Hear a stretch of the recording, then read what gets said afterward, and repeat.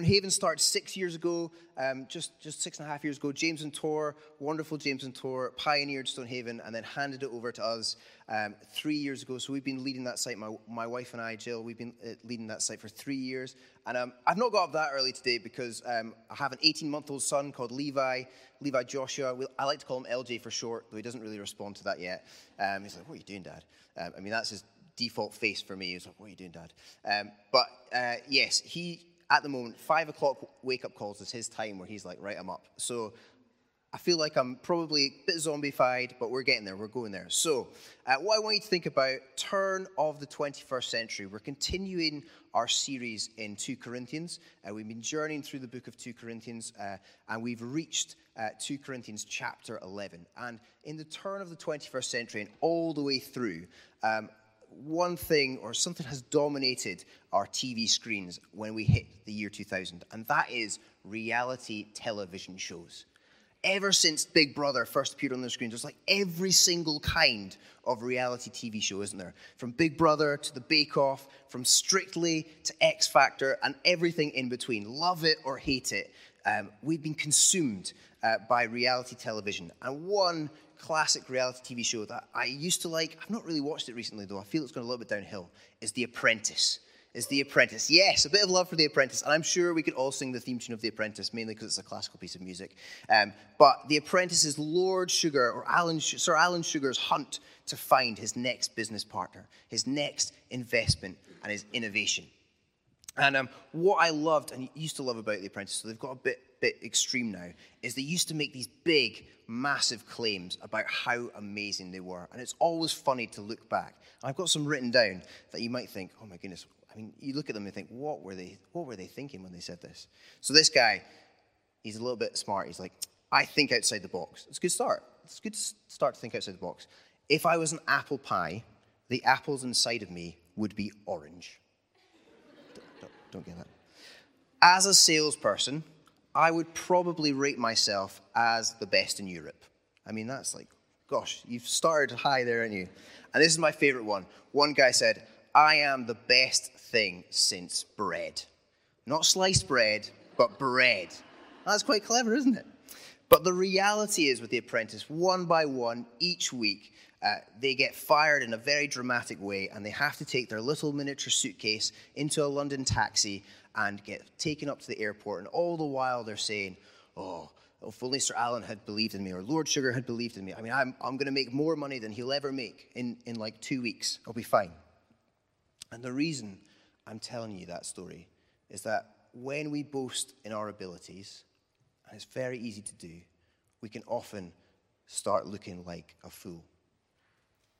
I reckon those people who said those things, they started off over time. They didn't think they were the best thing since bread when they started, but they believed their own hype, and it became more ridiculous and more unbelievable that people were like, gosh, they sound like fools. And that's why we watch those things sometimes to see, oh my goodness, I can't believe those people think those things about them. But in the Corinthian church, in our context here, Paul is addressing a situation where there are false teachers that have come into the church, and they've labeled themselves super apostles. And they've been reacting against Paul. They've been discrediting him, but they've also been talking themselves up, a bit like an apprentice candidate. They've been saying, how great am I, what I've been doing, all they've achieved, and all they know. And Paul is using this section of this passage to almost play the super apostles at their own game and boast in his achievements. But the achievements that he boasts in are very different to what the teachers would boast in. And at the moment, we live in a world, in a society where it's all about status. It's about you've got to fake it before you make it. You've got to have instant fame. You've got to have celebrity. And personal boasting in this day and age is common currency of getting up in the ladder in the world. People boast all the time about family, about our jobs, about our relationship, about our singleness, about famous people we've met, about whatever we want to boast about. But how, in this landscape, do we live as a Christian? We have a dilemma where we want to glorify Jesus. We want to lift him up. We want to boast in him. But we don't want to fall into that trap of boasting about ourselves.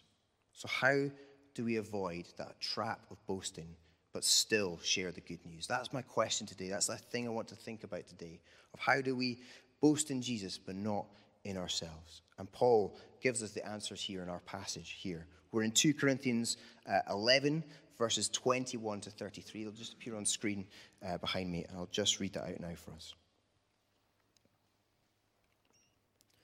Whatever anyone else dares to boast about, I am speaking as a fool. I also dare to boast about. Are they Hebrews? So am I. Are they Israelites? So am I. Are they Abraham's descendants? So am I. Are they servants of Christ? I am out of my mind to talk like this. I am more. I have worked much harder, been in prison more frequently, been flogged more severely, been exposed to death again and again. 5 times I received from the Jews the 40 lashes minus 1. 3 times I was beaten with rods. Once I was pelted with stones. 3 times I was shipwrecked. I spent a night and a day in the open sea. I have been constantly on the move. I have been in danger from rivers, in danger from bandits, in danger from fellow Jews, in danger from Gentiles, in danger in the city, in danger in the country, in danger at sea, and in danger from false believers. To recap, he's been in danger, basically there. Continue in verse 27. I have labored and toiled and have gone without sleep. I have known hunger and thirst and have often gone without food. I have been cold and naked. Besides everything else, I face the daily pressure of my concern for all the churches. Who is weak and I do not feel weak? Who is led into sin and I do not inwardly burn?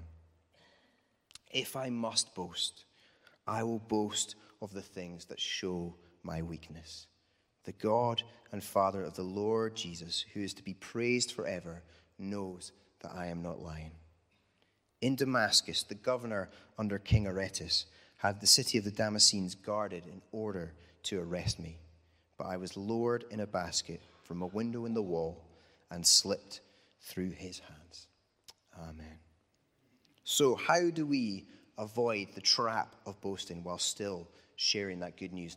Before we dive into this passage fully, there's a couple of things of context, just some background that we need to lay down. The first thing was the Corinthian church was having an identity crisis. Life in the Corinthian church had been tough. It was a Roman-occupied territory, and they were starting to feel the pressure of all that culture around them. They were trying to live the good way, but actually they were starting to be consumed, starting to be seduced by this exciting way of speaking that these false teachers were bringing, this persuasive teaching, and also this idea of fame and celebrity. So they were starting to think, oh, actually, the Christian life, that can be a bit easier than what we've experienced before. Oh, actually, that can be, if we follow these guys, then actually we'll get a bit of a step up in life that we wouldn't have before with Paul. So they're having an identity crisis. Also, the false teachers, they are embracing this superstar pedestal. So these teachers, they've fooled the Corinthian church, they've infiltrated, they've labeled themselves as these super apostles, and they've been reacting to Paul. And they've started to actually subvert what the gospel is, what the good news is, and taking people away from the name of Christ. And thirdly, this passage is all about Paul's comic delivery. We don't always think about that in the Bible, that things can be funny, but when I read this, I see that Paul, he is telling or saying to the false teachers, he's playing them at their own game. They've been boasting, and he's like, right, you want a boasting contest? I'll give you a boasting contest. And we see in 2 Corinthians 11 and 12 that this is usually titled Paul's fool's speech. So he's deliberately using parody. He's deliberately using satire. He's boasting in things that the teachers would not dare boast about. And he's using comedy here to make a point. So it's okay. We're allowed to use comedy in church sometimes. We can laugh and not take ourselves too seriously because actually it's in the Bible. So that's cool, isn't it? Brilliant. So with all that in mind, thanks, Tor. With all that in mind, how do we avoid that boasting trap? How do we share the good news? The first thing is integrity is the name of the game. Paul's felt compelled to do his own boasting in this. He does it differently from the false teachers. He's saying he is a fool. He's like, I'm a fool.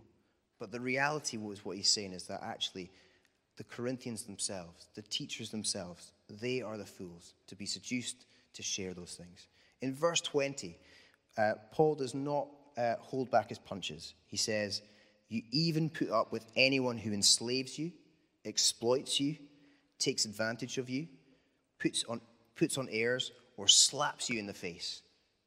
Shots fired by Paul there, isn't it? Gosh. He's like saying, these are the people that you put up with. And the reason that he's saying that is because these false teachers, they've been using their heritage, their qualifications to take advantage of the church. And he's calling these people out. And we see in verses 22 and 23, he asks 4 rhetorical questions of their qualifications. He asks them, are they Hebrews? Are they Israelites? Are they descendants of Abraham? Are they servants of Christ? He asks those 4 rhetorical questions because they would answer, yes, they are, but so is Paul. And actually, he can boast in all of these areas, and he can be as well known in his pedigree, and he is probably much more qualified than any of these other teachers. If you were to play a game of top trumps with Paul in those categories, basically you'd lose. That's what's going to happen. He'd be 10, 10, 10, 10 all the way through. He's like the cheat card that you could never beat. Paul has all that power. He has all those qualifications. But what does he use that for? He doesn't use it to boast, to elevate himself, but he uses it for deep care and love for the church. He lists those sufferings in verses 23 to 29. All that he has endured. All those beatings, all the time he's gone without sleep, without food, all the things he's endured. And in the climax of that is in verses 28 and 29, where he says, besides everything else, I face daily the pressure of my concern for all the churches. Who is weak and I do not feel weak? Who is led into sin and I do not inwardly burn? Paul cares for the church. He cares for the Corinthian people. His highest concern is for them. He gives up his own status to match the weaknesses of the Corinthians, and his integrity shines through. This is what he's been saying, and this is actually as well what he's been doing. His integrity shines through. We've already seen that earlier in 2 Corinthians 8, where he says we're taking pains to do what is right, not only in the eyes of the Lord, but in the eyes of man. He wants to make it very clear that with Paul, what you see is what you get. What he shares from the pulpit is how he lives his life. And Jesus, on the Sermon on the Mount, teaches to let our yes be yes and our no be no. Integrity is about being honest, about doing what you mean. And one definition I found, it was about the state of being whole and undivided.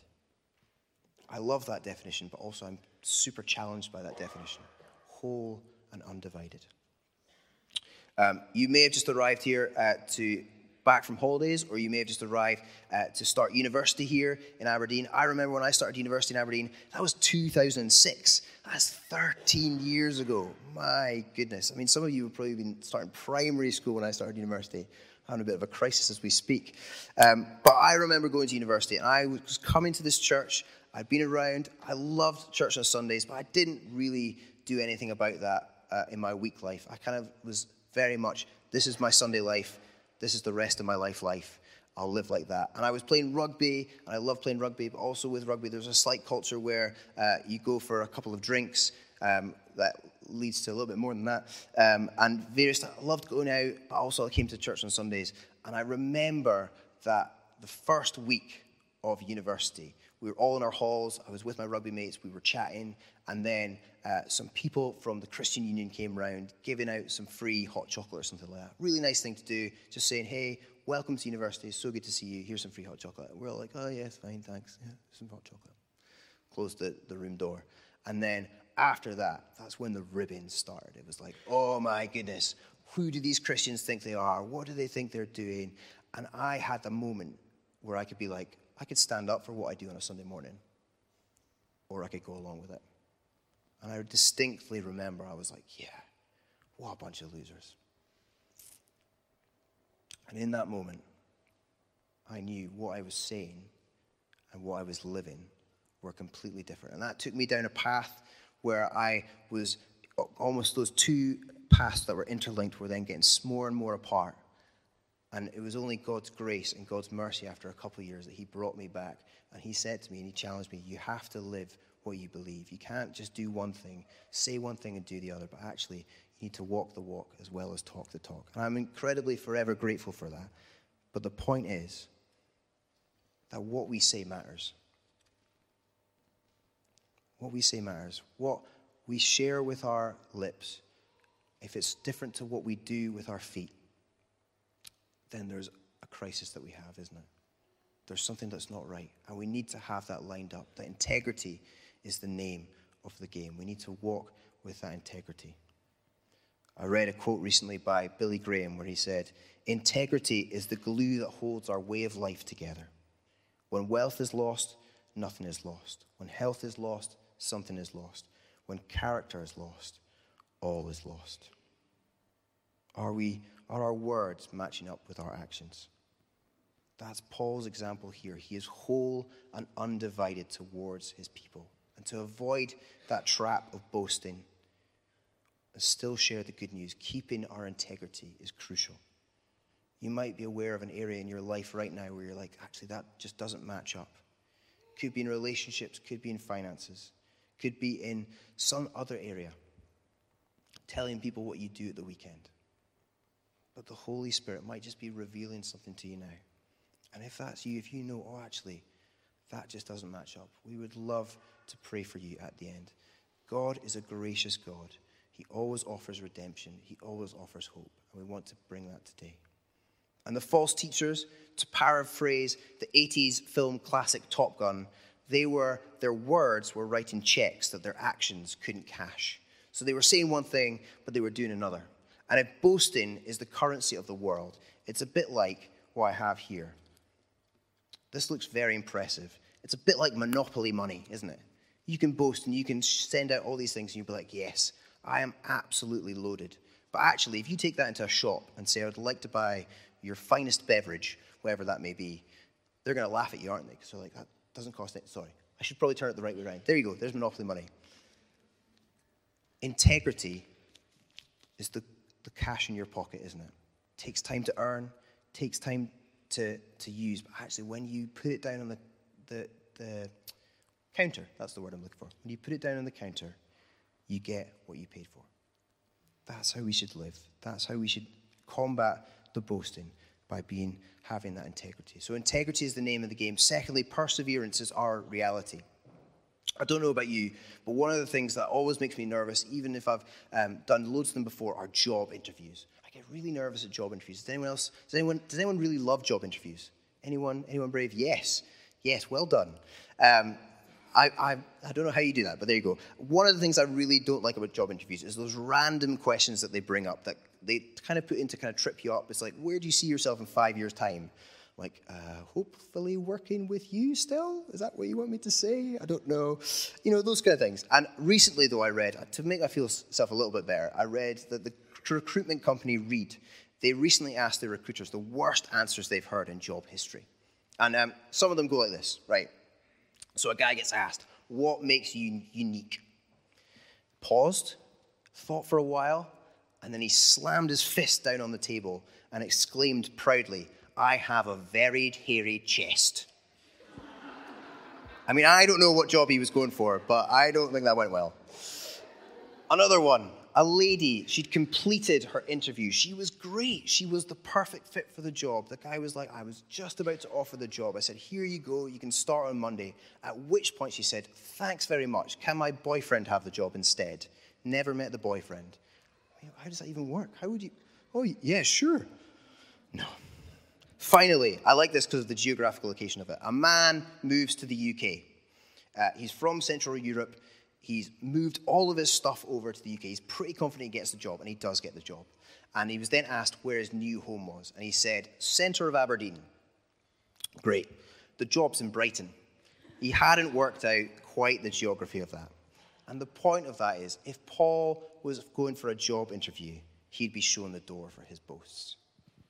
In the Roman world, the boasts that they talked about were like, when I was governor, when I ran for election.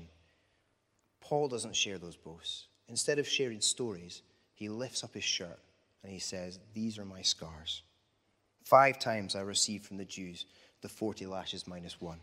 I was beaten with rods, pelted with stones. He's not only talked the talk, but he's walked the walk. He's walked with perseverance. That's what qualifies him to be an apostle. He's faced those dangers on all sides. The life of a Christian, Paul shows, isn't meant to be an easy one. It's not meant to be the one that the false teachers taught. But it will be worth it, and it will make a difference. And what I want to say to you today is that sometimes the greatest witness we can be is faithfully putting one foot in front of the other, walking out whatever we're going through, but with Jesus right by our side. Most people don't know this. I try to forget this, but I used to play bass guitar here on a Sunday morning, and I have to say, I was pretty rubbish. Like, I was genuinely. Like, my first time I played on a Sunday morning, they didn't even amp me up because they knew I wasn't that good. They were like, Ali, you just play. I was miming, basically. I was miming. No, but I joke. But I wasn't very good, but I was very basic. And I can't even do scales now.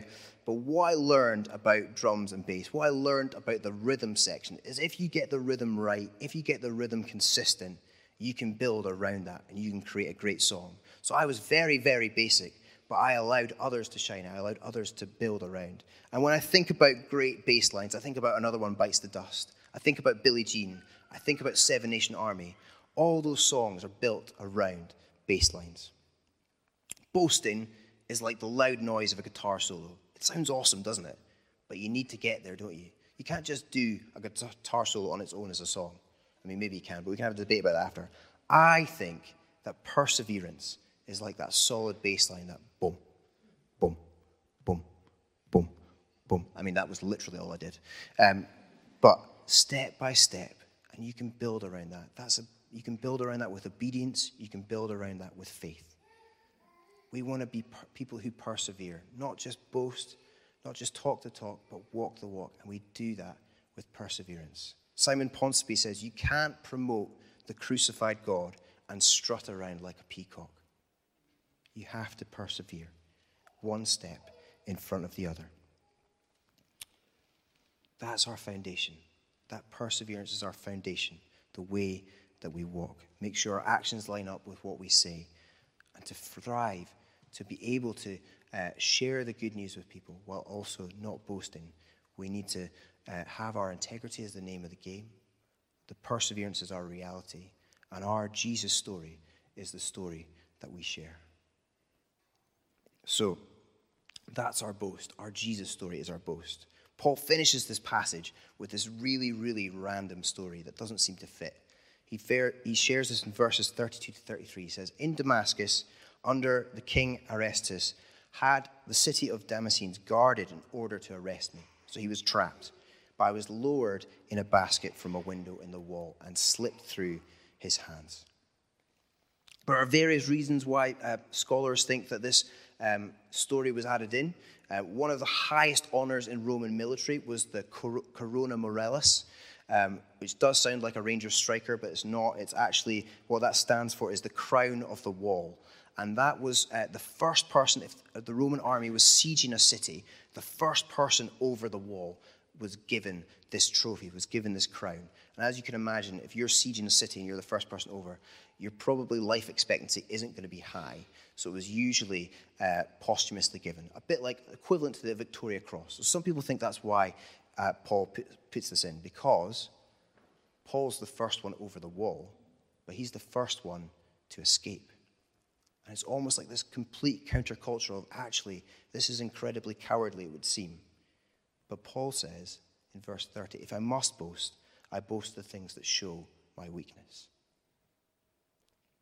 He's saying that his boast is in Jesus. His boast in the things that glorify him, because when he is weak, then he is strong. He's adding this deeper level to the story, because when we think about where Paul is going, he's coming from Damascus and then leaving Damascus. And the Paul of Acts 9 came into Damascus a very different man from the one who left. Paul of Acts 9 was sending out murderous threats. He was a proud Pharisee wanting to kill followers of the way. And then on that road into Damascus, he met Jesus. He was transformed by Jesus. His life was turned around. And he left Damascus in a basket through a window, fearful for his life. The one who entered Damascus to persecute Christians left Damascus as a persecuted Christian. Isn't that fascinating? To the world, that's nothing to boast in, but that's Paul's point. That's Paul's point. The only thing we should be boasting in is what glorifies Jesus. When we have opportunity to boast, when people ask us our story, what we can do is we can share the story of what Jesus has done in our lives. And what I love about that as well was Damascus was a significant place for Paul. Entering and leaving, he was two different people. And my challenge for you today is, what is the location, what is the landmark that God has put on your heart to use to glorify him? Maybe it's coming to the city. Maybe you've been at university here before and you're coming back, and actually before you felt it was a dark place, but now God is giving you an opportunity to speak into light. Maybe it's your workplace. Maybe it's in the family home, whatever that looks like. Maybe it's this nation or another nation. Where are the places that God has put in our hearts to share the love of Jesus with people? I remember when I left school, my teachers probably had high hopes for me of what I would do. And then I came back a few years later and they found out that I was training to be a pastor. Now, I could see in their minds that their faces were dropping of like, why would you do that? But in that moment, I got to share with some of my teachers, which is quite intimidating because I was still calling them Mr. whatever as opposed to their first names. I was sharing that actually the reason that I'm doing this is because of what Jesus has done in my life. There will be opportunities for all of us like that to think about. What are those places, those landmarks where we can use our story to glorify God? So to avoid that trap of boasting, whilst sharing the good news, we need to speak with integrity. We need to walk with perseverance and remember that our Jesus story is our boast. Why don't we stand and I'll pray.